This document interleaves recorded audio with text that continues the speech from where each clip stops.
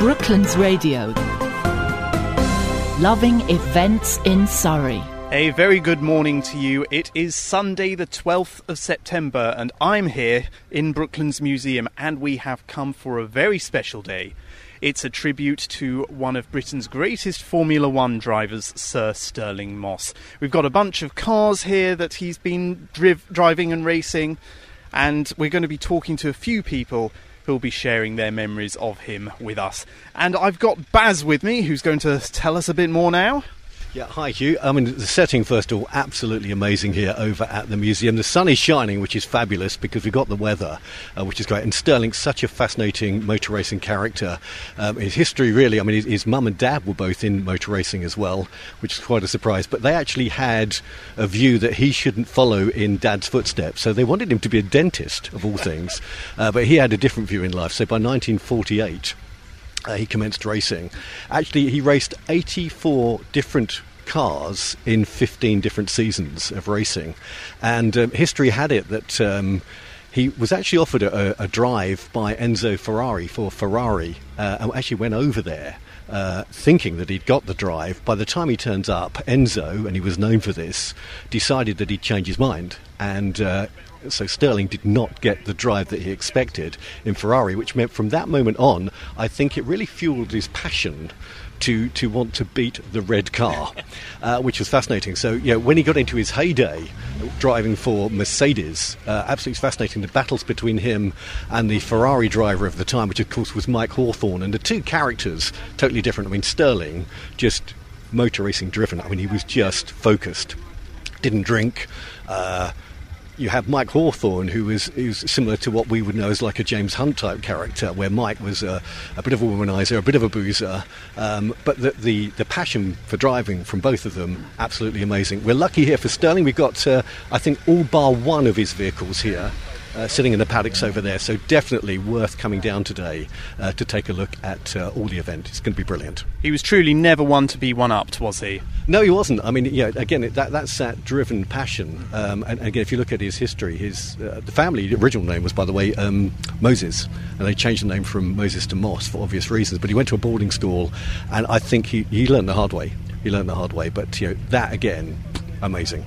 Okay, well, we'll be here this morning, so hope you can join us.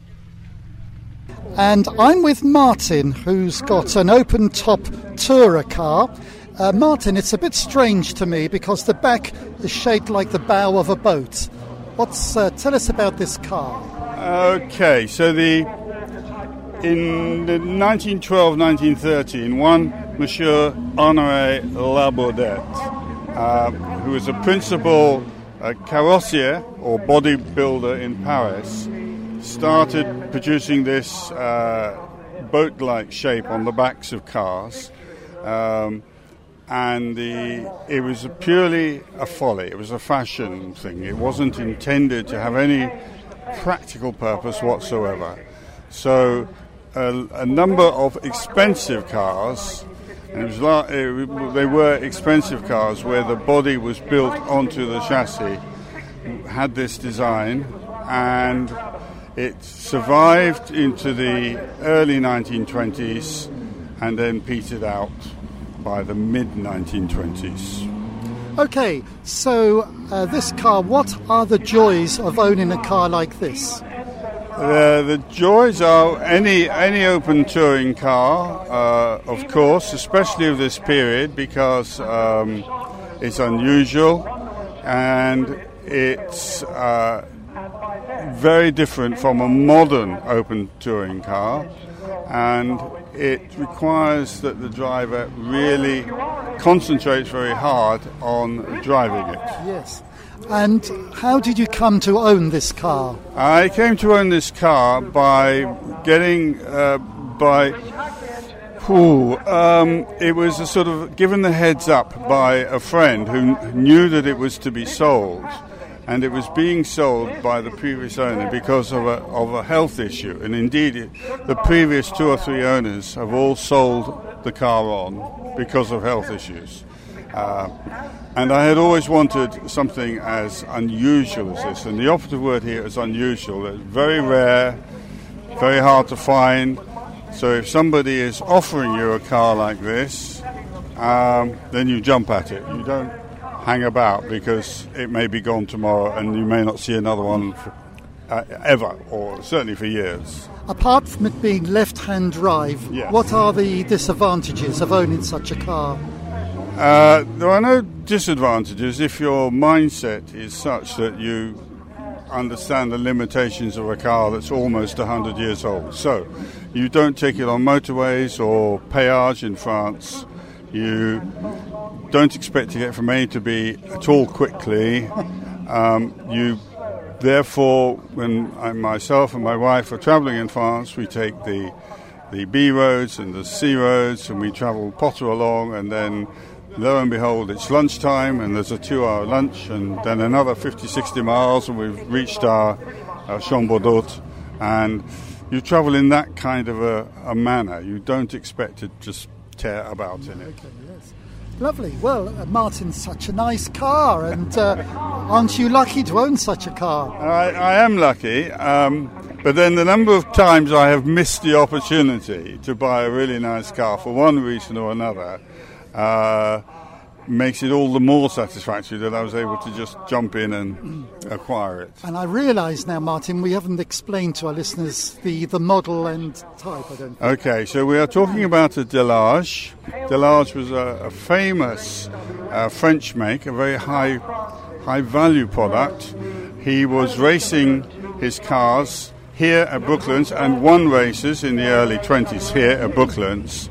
And so this car is the sort of car that a young man would buy who identified with the successes, the racing successes of Delage, and he would have seen it very much as a sort of a folly, because it's not a car to go to Sainsbury's in or take the kids to Scouts or whatever.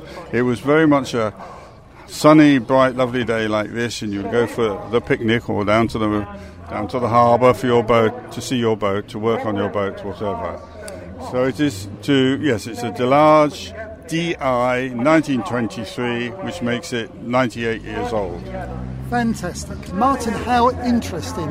Thank you so much. Pleasure, sir. Pleasure. I'm now talking to Tony Green, who's brought a very nice 1950 Aston Martin DB2 with us. Tony, tell me a bit about it. Well, it was built in 1950. It was one of three that was built for to race in the 1950 Le Mans. Unfortunately, this one never made it because it was taken down by Jack Furman, who rolled it, unfortunately, into a ditch on the way down. It was customary then to take the vehicles down by road to run the engines in. But so this one was, unfortunately, couldn't compete. It came back, was repaired, then became a test car and press car for demonstration purposes, and it was first, I think, raced by I'm trying to think now who it was. It was Eric Thompson, I believe, at Silverstone, and then I know George Abacassis drove it at Chelsea Welsh. Stirling Moss then later in the year, along with Lance Macklin, competed on the Daily Express Tour of Britain, and they won it, and that's all the reason why the car's here today. Excellent, and I can see it's got a sort of safety frame built into it, so it's a proper race car. Oh yes. It won at Goodwood in 2018, driven by the Works Aston driver Darren Turner. It had a very good year in 2018. I finished second at Silverstone and second in class at the Castle Coombe Classic. So it had 2 seconds. We won the second team award as well. So it's 3 seconds and a first. Excellent. So it's you're still racing with it today occasionally? Yes, I mean it hasn't done anything in race-wise since 2018 at the moment, because obviously with COVID paid for most of the racing, and unfortunately I've got arthritis in my shoulder badly now, and that doesn't go very well with no power steering. Oh, that's a shame. But it's still really lovely to see this car. It's a lovely model, and I'm so glad it could be here with us today. Yes, well, that's we're looking forward to today. It's going to be good fun. It's a very great privilege to be able to actually not only sit in this car, and grateful thanks to the owner of Mr. Justin Kennedy for allowing me to sit in that special seat. Excellent. Well, you're certainly in good company today. Thank you very much, Tony. You're welcome. So it's Brooklands Radio. We are live from the Stirling Moss Tribute Day, and I have got the man of the moment with me here with me today. I've got Keith Barry. Now, Keith, you are MC and commentator here at Brooklands. Yes, indeed. That is my job on the big event days. And tell me, how long have you been doing it for? I've been doing it approximately 20 years. 20 years. So you have seen some events take place here. I've seen some changes, certainly over time. Some magnificent events, including the centenary in 2007, motorcycle centenary, and just about every car and motorcycle day you could come across. And yourself, are you a F1 fan or a classic car fan? What's your history? At the age of 2, I was taken to the zoo. Okay. And I didn't get any further than the car park because I kept looking at all the cars. So the zoo was considered a bit of a waste of time. And thereafter, I got dragged along to race circuits, which seemed to suit me quite perfectly. And how did you get into commentary here then? Really by accident. There was no one in the early days commentating here. We needed an announcement and nobody was prepared to make it. So I said, well, I'll do it. You're the man. You're the man. So I've been doing it more or less ever since. So your knowledge of classic cars is good, or have you picked it up as you've gone along? How's it all work? I think I have a knowledge from a very early age. Okay. I was one of those annoying kids who could identify cars by their engine sound. And over time, doing this kind of thing, and I do other events like the London to Brighton Classic and Kit Car Run, so I've had to learn a lot, and now I have a large technical library as well, which I can refer to before events. And have you ever driven cars yourself or not? Yes, I have. I've been through the usual number of classic cars, and indeed the expense that goes with them, which is usually disproportionate to the fun you derive from. Totally. What's been your favourite cars? Here today, yep, I would say the Maserati. Okay. I think that put on a stunning display, looked beautiful. If I had a favourite car, depending on the era, I think an Alfa Romeo HC, or I fancy a Gordon Keeble. That's I don't even know what that is. That is a real left field choice for a lot of people. Corvette engines. Okay. Small manufacturer, but just one of those quintessential 60s coupes. So tell us about Brooklands Museum and the sort of events that go on through the year. What are the highlights through a year here? Well, what normally happens, obviously BC, before COVID, is we used to spread the events throughout the year. Yep. Now, what's happened this year, since we've all been released, we're trying to compress it all into the shortest possible time before the snow comes down upon us. Right. So we get the whole run of them, from minis, where we can fit a lot on site, American cars, which we had last week, we have auto jumbles, we have Italian car days, we have emergency services days as well, which I think you guys have been along to. Yes, we have before, which are fantastic, particularly for kids, because obviously classic cars are seen to some people as an old man's or an old lady's sport. What we're trying to do is bring younger people in, so the boys and girls who've got the modified cars get a chance to come in, or those interested in American cars get a chance to come in. So there's those kind of things which are under consideration. So we are always relevant, because we're telling stories of innovation, engineering, overcoming all the challenges that things throw at you. And to be able to do that, we need people who are doing that themselves, and we need to show them that we are relevant to what they do, and I think we're winning on that score. I would agree with you. I was looking at the McLaren exhibition earlier, and it very much related to that, and why McLaren were here was exactly that reason, that they said that is the history and the heritage of Brooklands itself. Yeah, absolutely. And you look at the people who raced here, you know, they were very brave. They were sitting in cars with no safety belts, no airbags, no brakes on the front for most of the racing period, and sometimes they were quite small. If you look at someone like Kay Petrie, she was about 4'10". Right. She was driving a huge, great car. She was winning with it. She was very, very fast. I've got to give her that. And she was just a quintessential racing driver. In many ways, sort of almost a female version of a Schumacher or a Hunt of her day. And then you had like John Cobb, who was exactly the opposite, very tall fellow, sitting in this mighty Napier Railton that sits there, an aero engine special. Amazing. A very expensive aero engine special, but an aero engine special. in effect, a purpose-built racing car.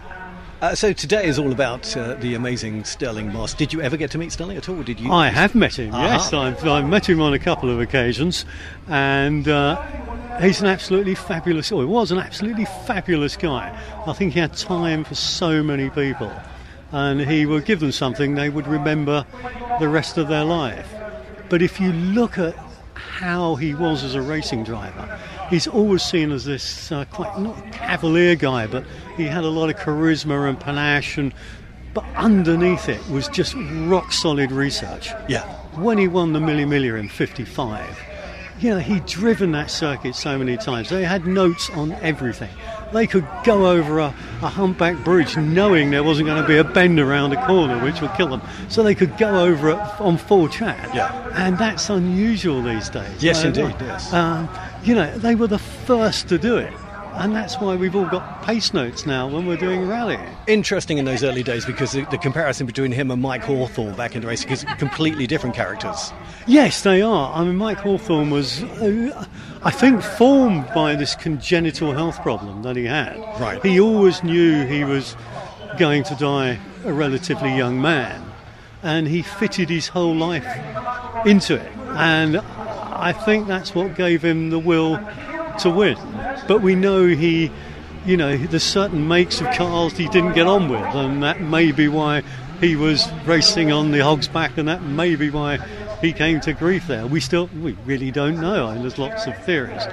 But he was a very mercurial character. Yes. And I think motor racing is full of people like that. The heroes, that they're unusual, they're eccentric, but they can only be, otherwise they will never get to where they want to be. Absolutely. You cannot be run-of-the-mill and succeed at that. You've got to be driven, and you've got to have that little bit of stardust sprinkled on you that just marks you out from everybody else. So if you look back over the generations, if you had to pick one driver as your favourite of all time, who would you choose? That's going to be a difficult one. Now, given that I was born in the late 50s and grew up in the James Hunt era, yes, that would be one. If I had to pick probably the quintessential racing driver for me, it would be Kay Petrie. I thought she was the most amazing racing driver, and she really had it all. She was a fantastic driver. She was very quick. She was very good looking. That never hurt any racing driver, whether it was Kay Petrie or James Hunt, does it? And she just had this sportsmanship about her that was quintessential of the era. There was something about that woman that was just, motor racing personified, in my opinion. So it's been a pleasure to talk to you, Keith. What's happening for the rest of the afternoon for you? Well, we've got another hour and 20 minutes of demonstrations, so I'm going to let them do that. I'm going to have a cup of tea. Absolutely. And then come back on and say all the thank yous and usher you all out a little later on. And what's the next major event here at Brooklands? Next major event is in 2 weeks' time. We have Emergency Services Day. Okay, that'll be So for those of you like fire engines, police cars, ambulance, usually going quickly, loads of noise, lots of kids playing with lots of buttons that make tons of noise, then do come down and see that. There will also be demonstrations, so you'll see the police showing what they do when they do things like stopping a car and searching it or arresting somebody. We usually get some of the search dogs down, so they'll be doing their bit. So it'll be a great event. And then the week after you've got Mini Day, the week after you've got Italian Car Day. It's a packed schedule for you, isn't it? Packed schedule. So don't miss out. Just book all your Sundays out and come down. Keith, it's been a pleasure talking to you, and well done for doing today. Thank you so very much. Cheers. I'm now joined by Harvey, who's brought along a couple of very nice, very lovely Cooper 1958 T45s. Can you tell us a bit about them? The car was one of a few Rob Walker Coopers. This was the T51 next to us is the sister chassis, and these two cars raced together in 59. But this was their earlier 58 car. It was raced first by Moss at Aintree in 58, which he won. Then 2 races later, it was to Monaco, where it won the Grand Prix there with Trintignant, and it was the first rear-engine car to win at Monaco. it sort of competed through the rest of the 58 season, doing a mix of non-championship Formula 1 races with Moss, Formula 2 races with Moss, and World Championship races with Trintignant. It was then exclusively Moss's car for the early part of 59 for Formula 1 and sort of all of 59 for Formula 2. Excellent, because my colleague Dave and we were just saying before we came here that the Cooper 1958, it's the sort of classic era Formula 1 car. Yeah, it was a really interesting period of transition. So up until really 57, everything was front engined, and in 58 the Coopers were there, and they'd got bigger engines and they started winning. So the sister chassis T43 won the first Grand Prix in 58. This won the second Grand Prix in 58. Then on the faster circuits, the front engine cars had got a lot more horsepower. You know, these were 180 horsepower against things like 290 for the Van Wall. So on a long straight, they didn't stand too much of a chance. But on little twisty circuits like Monaco, then they're up there. But then the following year, of course, they've got the 2.5 litre engine, and they were the quickest car on the grid. So it was really an interesting time of transition, and it helped shape modern motorsport, where now obviously everything has got its engine at the back.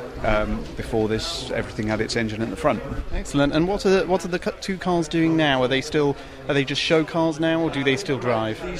These race. I've had this car for 2 years. I've spent most of that time restoring it. I had my first race, Silverstone Classic, a few weeks back. So I've raced it once so far. Hope to do a lot more next season. Excellent. So there's still a lot of life in them yet? I hope so, yes. Thank you very much indeed.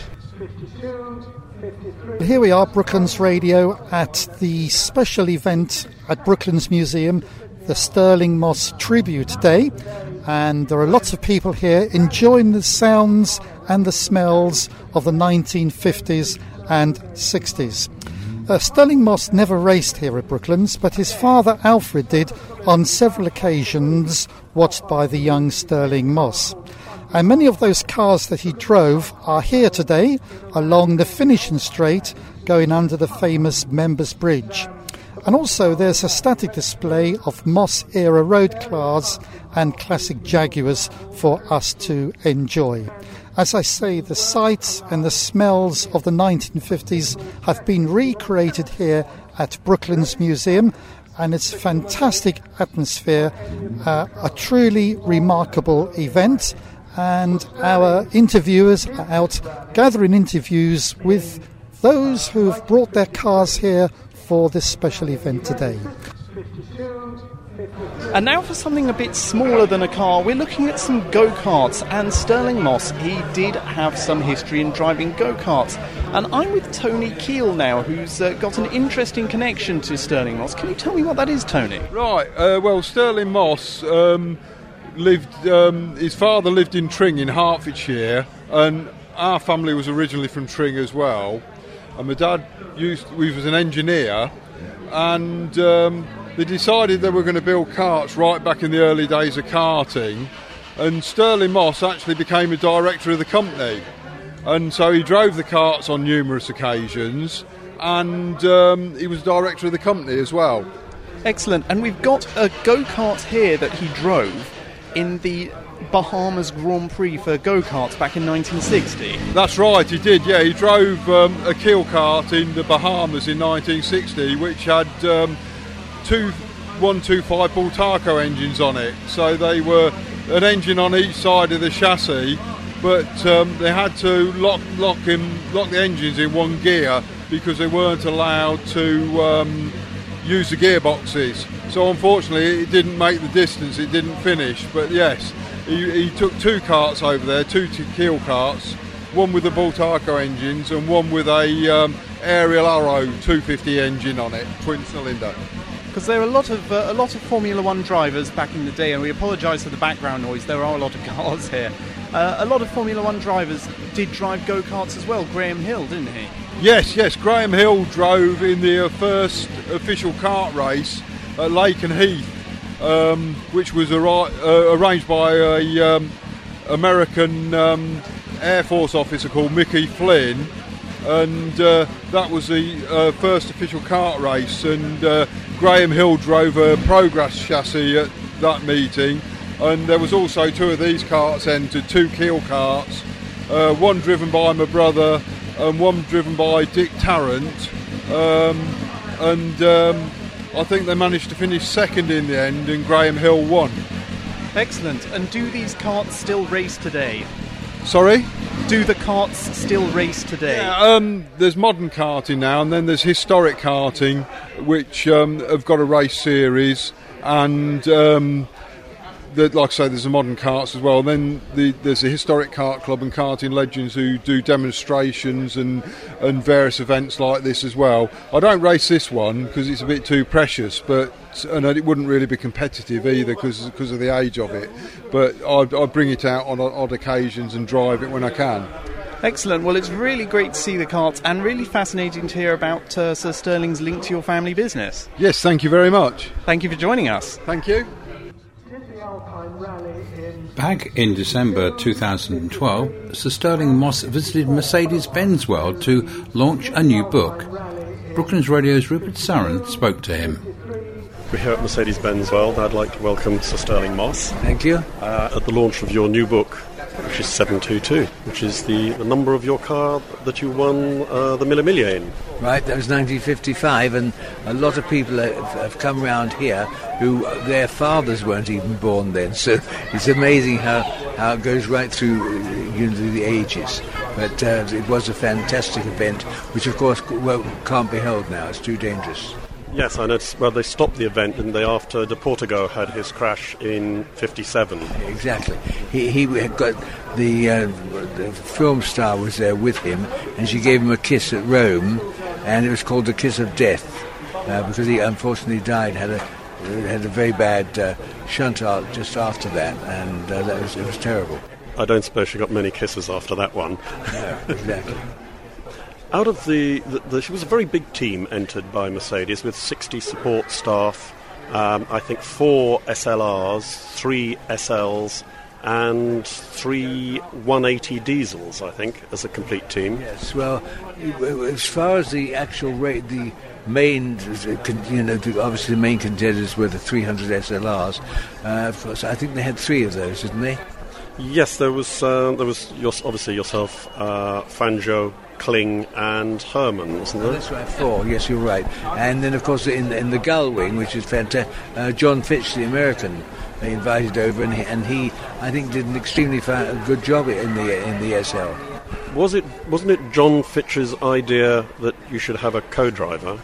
Well, it was his idea that one should have not only a co-driver, but would have the same things we bought, which we call a toilet roll, with the whole course is in his own hand, shows what the circuit was like. The thing you've got to remember, it took 2 days to do one lap for practice. So the only time we could practice was in between, because I was racing every week. And so as soon as the race, wherever it happened to be, was finished, whether it was in Belgium or Holland or wherever, we go straight back down to Brescia, and then do two days hard driving. It's 500 miles a day before we got even one practice lap in. Good grief, that's very impressive. But I noticed that on the recce, I think you were the only pair who had an SLR. You had the SLR prototype. Well, we did quite a few, as many laps as we could. Obviously, it was only one a week. And we certainly did a lap in the SLR. We also did a lap in the Gull Wing, and I think we did it probably in my own 220 Mercedes. That's the 220 after the race. You drove back to Stuttgart. I think it was a modified 220, wasn't it, for the team drivers? Yeah, it was, I think, what they call an S by now. And, we were so elated with this win. We had, all the rejoicing and everything at Brescia. and then it knocked off about, say, 8 or 9 o'clock, and I thought, well, might as well go back to the factory because they obviously want to see us there. So drove through the night and got back there. This is after 10 hours and a bit flat-out racing across Italy. Yes, but Fangio, I think, I can't remember exactly, but I think Fangio gave me a little pill, probably Dexedrine or something, because obviously today it would be considered dope, I suppose, but it wasn't then. We weren't doped, but we had this thing which helped keep awake. I used it mostly in rallies, actually. I remember that Fangio was always. You talked about him in the past of having a magic pill. Yeah, well, that was it. Did you go to the team celebrations at the Hotel Vittoria after? I would think, I don't remember it, but I would think we certainly would have done. Yeah, I mean, the thing is, we didn't try to get back to Germany that evening, so that we have really quite a lot of time. So I'm sure we had all the enjoyment of having a great big bun fight after, if you like. And Jenks's role was not just to navigate. I see that he was also there to sound the horn and flash the lights at the slower sort of Isettas and Fiat 500s. Yeah, well, the car was actually coupled up, so that when you push the horn button, or there was a lever, I think, actually, but when you did that, you also flashed the lights. So you didn't have two things to do. His main thing, of course, was to read the instructions he got on this, what we call this toilet roll thing. And it's amazing because he's looking down all the time. And, with the G-loads in the vehicle, it's amazing that he didn't really throw up more often than he did. But I'm glad to say when he did it the other way, not towards the driver. So I was saved that thing. But and he also lost his glasses at one time because of the air, but luckily he had been thought about it and had a spare pair in his pocket. That's very fortunate, otherwise it would have been a bit of a problem trying to read his toilet roll. I know that one of the drivers, it was Hans Hermann, took his mechanic, Eiger, yeah. And I would imagine that he would have been fairly terrified, but was he actually there as a mechanic or as a navigator? No, I think he was there for companionship, frankly. It's always nice to have somebody beside you, really, rather than an empty seat. He was certainly a competent mechanic. Now, they did not have, I don't think they had the roller map that we had, so he had to just go and drive as well as he could, or as well as he knew the road, which, of course, was not that well. Was it Jenks who actually invented the roller map, or was it Fitch? Because Fitch was a bit of an engineer, wasn't he? Fitch was, the idea came from John Fitch, as far as I know, and he obviously got it organised. It was, as a matter of fact, I've got a copy because I'm selling replicas. It was made in England, actually. Then, of course, it was loaded with the actual, sort of roll of paper that gave the information out. I can see I'm getting the I'm getting the hurry up call from your PR here, and I will just have to thank you tremendously for your time today, and I'm very impressed with the wonderful collection that you have here. Thank you very much. Thank you, sir. I'd like to thank Mercedes-Benz World and, of course, above all, Signature for organising today's event so that we could speak to Sterling. Signature has a large number of items as memorabilia of Sterling's career, including the prints, of which I actually have one, of the 722 car, the replica roller map, and of course some models of the SLR. Just before he heads out to the track, I'm now joined by Paul, who's got a 1954 Connaught VPF 272. Tell me a bit about it, Paul. Hi. This was Connaught's development from the A-Type Grand Prix car. So they had some chassis left over when they moved to the B-Type Grand Prix car and converted those to sports cars. So two of these, the A-Type long chassis sports racers, and this is the first of them. Excellent. And Stirling Moss drove this? He did. He drove it on two occasions, first in class both times. Once in France and once at Alton Park. And as well as Moss, it was driven a lot by Les Leston, Archie Scott Brown at the Goodwood 9 Hours, and also by Tony Brooks, who's here today, which is wonderful. Excellent. It's great to be joined by him. So how often does this car still get to race today? Races 5 or 6 times a year. So next weekend it's at the Goodwood Revival. So racing there next weekend. So it stays active. It's been a race car all its life. Excellent, and it's really, really good to see. So how does this car fit in? So the engine's at the front. Was it one of the later cars to have a front-mounted engine? It was, yeah. So this was a 1954 car at a time when the engines were beginning to move to behind the driver. And also things like space frames, they were getting lighter. So this was really of its time. And it's good to see these really old-style cars here as well. Now, I think they're calling you to the track, so I'll let you get your helmet on, but thank you for joining me, Paul. It's a pleasure. Nice to see you. And we're trackside at the moment, Mark, aren't we? Yes, we're trackside and looking at some absolutely amazing machinery from years gone by. Absolutely. Some fantastic cars running up this hill. Tell me, do you know much about this this track that they're going to... Well, what we're beside is what they call the finishing straight. And this is where the races at Brooklands before World War II started and finished. So we're at the roughly where they would start from, and they would go forward from here up the hill, and they would turn left onto the circuit, and that's them away, lapping the circuit as fast as they could go. You can sort of feel it, can't you? You can feel the ghosts that were here maybe doing... Oh my goodness, we can hear those cars as well. Fantastic. Yes. You get the sound and sights here, don't you? It's really nice. No, I think what's nice about this place is that it's not a static museum. Things come alive. The cars work, the motorbikes work. Occasionally, one of the planes runs up. So really, all the collection lives. I really love the way you've just described that. It's not a static museum. I love that. That's fantastic. I think that's very important that we do keep it alive, so people can actually see what goes on. I mean, even through the summer holidays, we've been doing vehicle demos on this finishing straight, where we take out the car collection and the bike collection, and we give them a run up, so people can actually see the sights and sounds of the cars and bikes that would have been racing on this circuit before 1939. Amazing. And tell me, Mark, because you love motorbikes. I do. I'm afraid it's my passion. It's been my passion for the best part of 40 years. No accidents? I couldn't possibly say.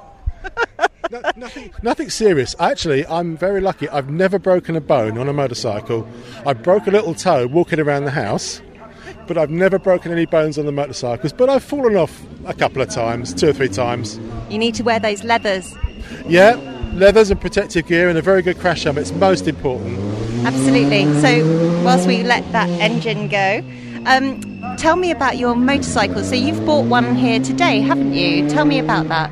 Yes, I've come here today on one of my Royal Enfields. I've got 3 Royal Enfields, one 1938, one 2002 and one 2017. The one I've come on today is from 2002 and it was built in India.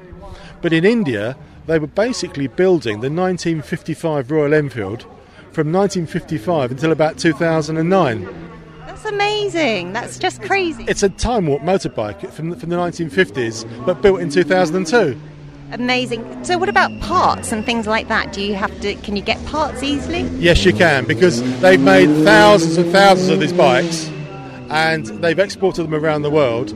So yeah, surprisingly, there's lots of parts available. And I use parts from the modern Enfields in my 1938 Enfield because they're all very similar.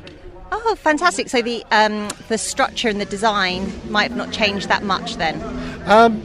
The look of them, the suspension, the brakes and everything, that's massively improved over the years. But internally, the engine is it's a 4-stroke, single cylinder, a traditional British style bike, and there's very little that's changed between the 1938, the 1950s and the 2002.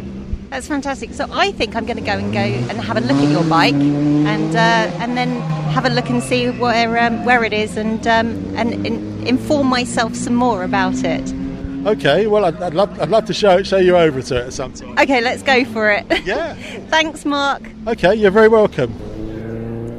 I'm now joined by Andy Smith with a car that my father-in-law will love. It's a 1963 MG BGS. Can you tell me a bit about it, Andy? It's an FIA MGB. Okay, so the car was built third week of March 1963, exported to America, as many MGs were, and going way forward then to the late 80s, an event called the Pirelli Classic Marathon came into viewing. It really was the birth of classic rallying that we know today.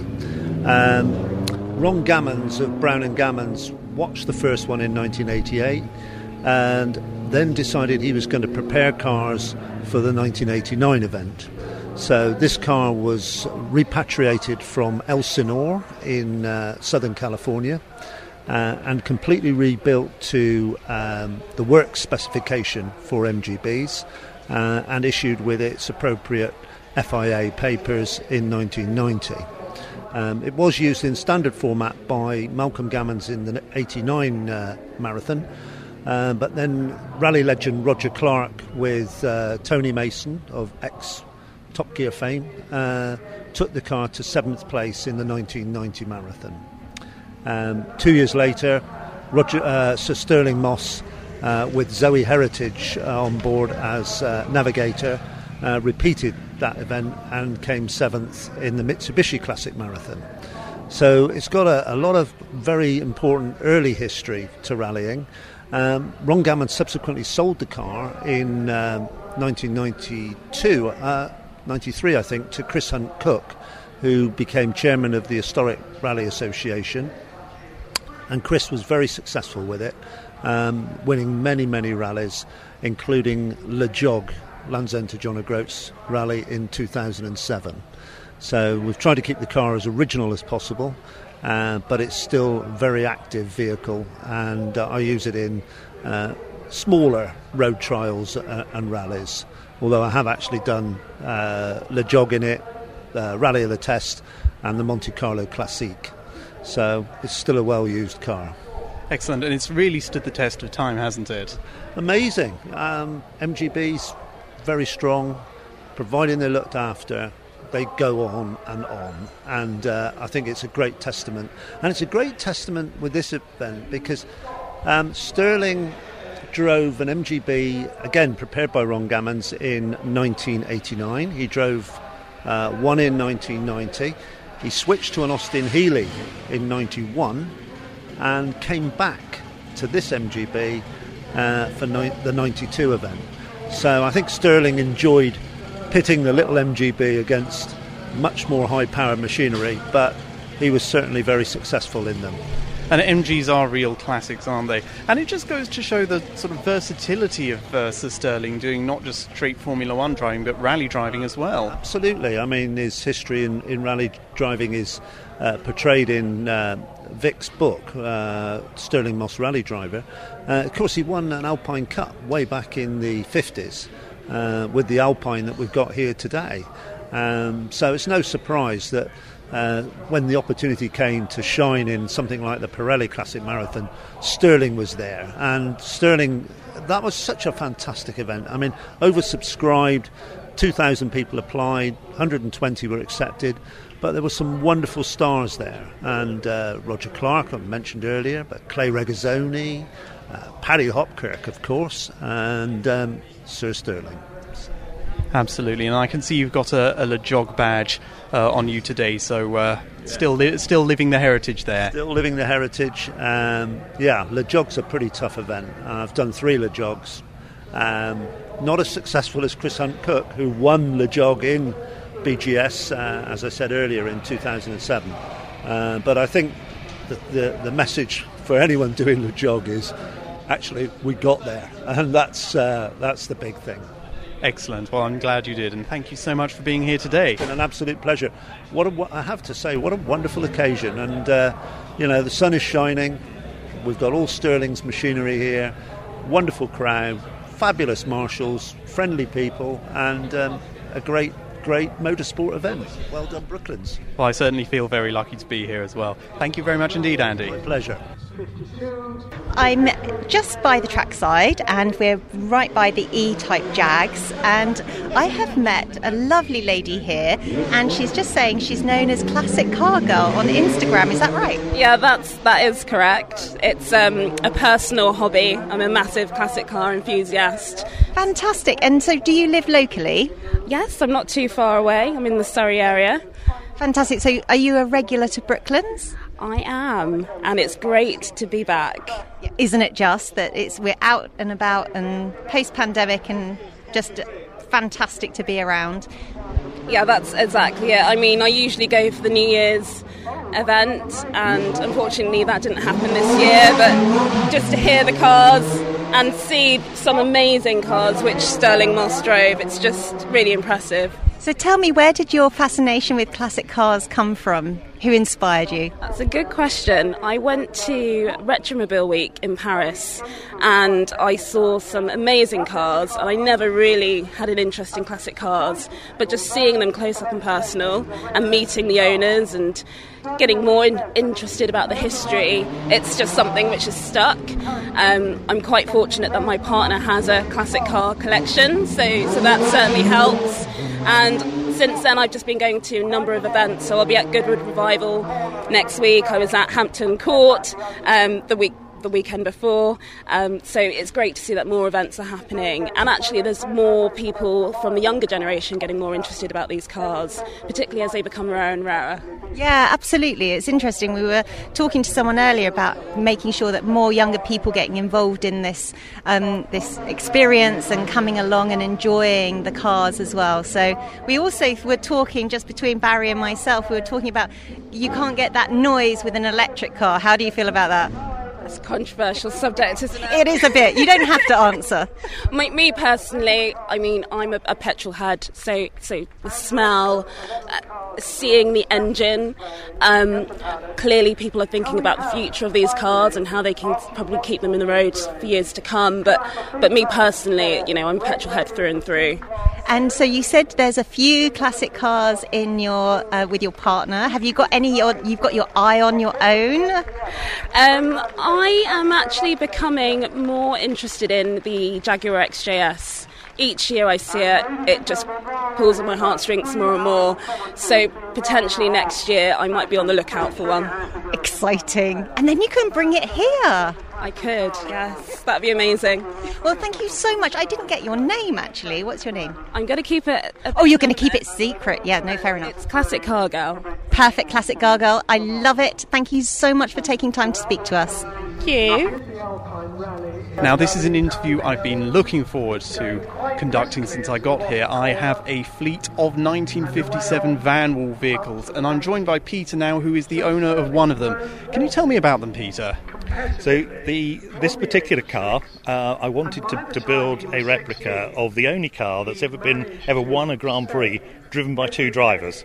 So 1957 at Aintree, Stirling Moss started in his car and it broke down. Tony Brooks, who was also racing, he'd had an accident a few weeks beforehand and was quite badly injured. So he wasn't going quite so quickly, came into the pits and handed it over to Stirling. Stirling then went on and won the Grand Prix. So it's the first car that's been won by two drivers. And I've always loved the shape of the Vanwall and the fact that it was British, and it came out and it beat Ferrari in the day. And I thought what fun it would be to build a replica that I could use on the road. Excellent. And it is a classic piece of British engineering. Now, one thing I noticed when I was looking at it is you've got the exhaust right sort of behind the driver's left ear. That must be very noisy. It's good fun. That's the fun of it. Yeah, you can now hear when it's only running on three cylinders quite easily, but otherwise it just makes such a beautiful noise. Excellent. And one of my favourite vehicles here, I think, today that is part of the fleet, even though you're not the owner of it, is the 1957 Vanwall Transporter. And it's a beautiful vehicle, and it was used to transport not the replica, but the original around. The two of them. There's two cars can go in the back of the Transporter, and that's the whole idea of bringing back the Vanwall name to motorsport, and having some original Vanwalls and the original Transporter. That's amazing, because the cars they're not necessarily roadworthy cars in that sense, so they have to be transported, and people don't necessarily think about the other side of it. Apart from this one. Apart from my one. Apart from yours. Because what we did was we took it through the IVA process. We have some clip-on mudguards, some clip-on lights. It's got a horn. And we took it through the IVA process. It's been MOT'd, so I can drive it on the road. That is brilliant. I am I absolutely love that. That is great. You do get some very strange looks. But that's part of the fun. Absolutely, right. Oh, thank you so much for showing it to me, Peter. I look forward to seeing it on the road at some point. Come down to... we live just north of Goodwood, so you never know. Come and see it down there. Excellent, I shall. Thank you very much, Peter. Cheers. Thanks, bye-bye. Brooklands Radio is here at Brooklands Museum, and I'm delighted that I'm with Kate Ollie, part of the Brooklands Members Outreach Team. Hello, Kate. Hello. So, tell me about the Brooklands Museum and how you could become a member. Well, it's a wonderful museum to come along to and support. There's something really here for everybody, from young children, parents, grandparents, men, women. I've been volunteering here for the last couple of years and would really recommend people come along and see for themselves. So if you wanted to come along to an event, you can join and become a member there and then. You can also go to our website, which is brooklandsmembers, all one word, .co.uk. We have various levels of membership. So for an individual member, it costs £47 a year. That allows you to come as often as you want, and we're open virtually every day of the year. There's then other levels of membership, so a couple, a family, up to our full club level membership. The club level membership costs £140 a year, but it offers a vast range of extra benefits, including access to the wonderful bar and dining room here, and a great chance to see some of Brooklands' history. So, we have a range of events going on through the year, and there should be something for everyone. And I imagine these events, you get advanced notification that these events are taking place. Yes, that's right. So if you're a member, you'll get a monthly magazine from us. You'll be on our email list, so you can hear about events, talks, outings. So all the kind of things you would expect from being a member of such a varied and interesting museum as Brooklands. And on a day like today, it's just a wonderful thing to belong to. It is. I mean, we're having a beautiful sunny September Sunday today, very pleasant, and of course coming out of lockdown, people are very happy to be at an event that's primarily outdoors. It's a very spacious site, and people are really wandering around enjoying the cars, the museum in itself, and of course the aircraft, which is, and Concorde. Yeah. Yes, I believe you've got a full-size Concorde here from British Airways. We do, so it's one of the original Concordes, which is here.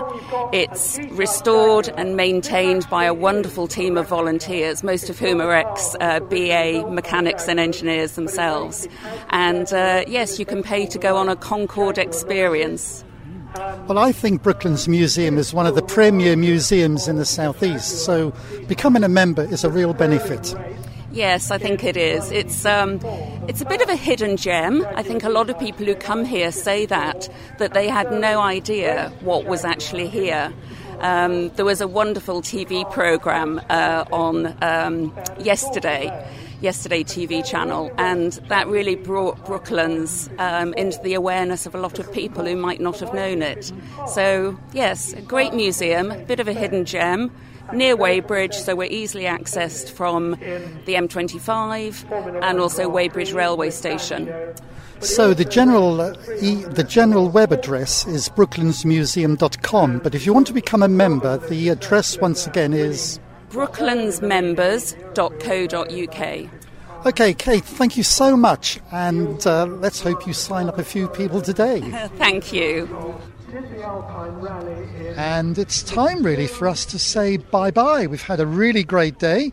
With me at the moment we've got Leanne and we've got Baz. This morning we had Dave and also had Hugh. We've had a top team here.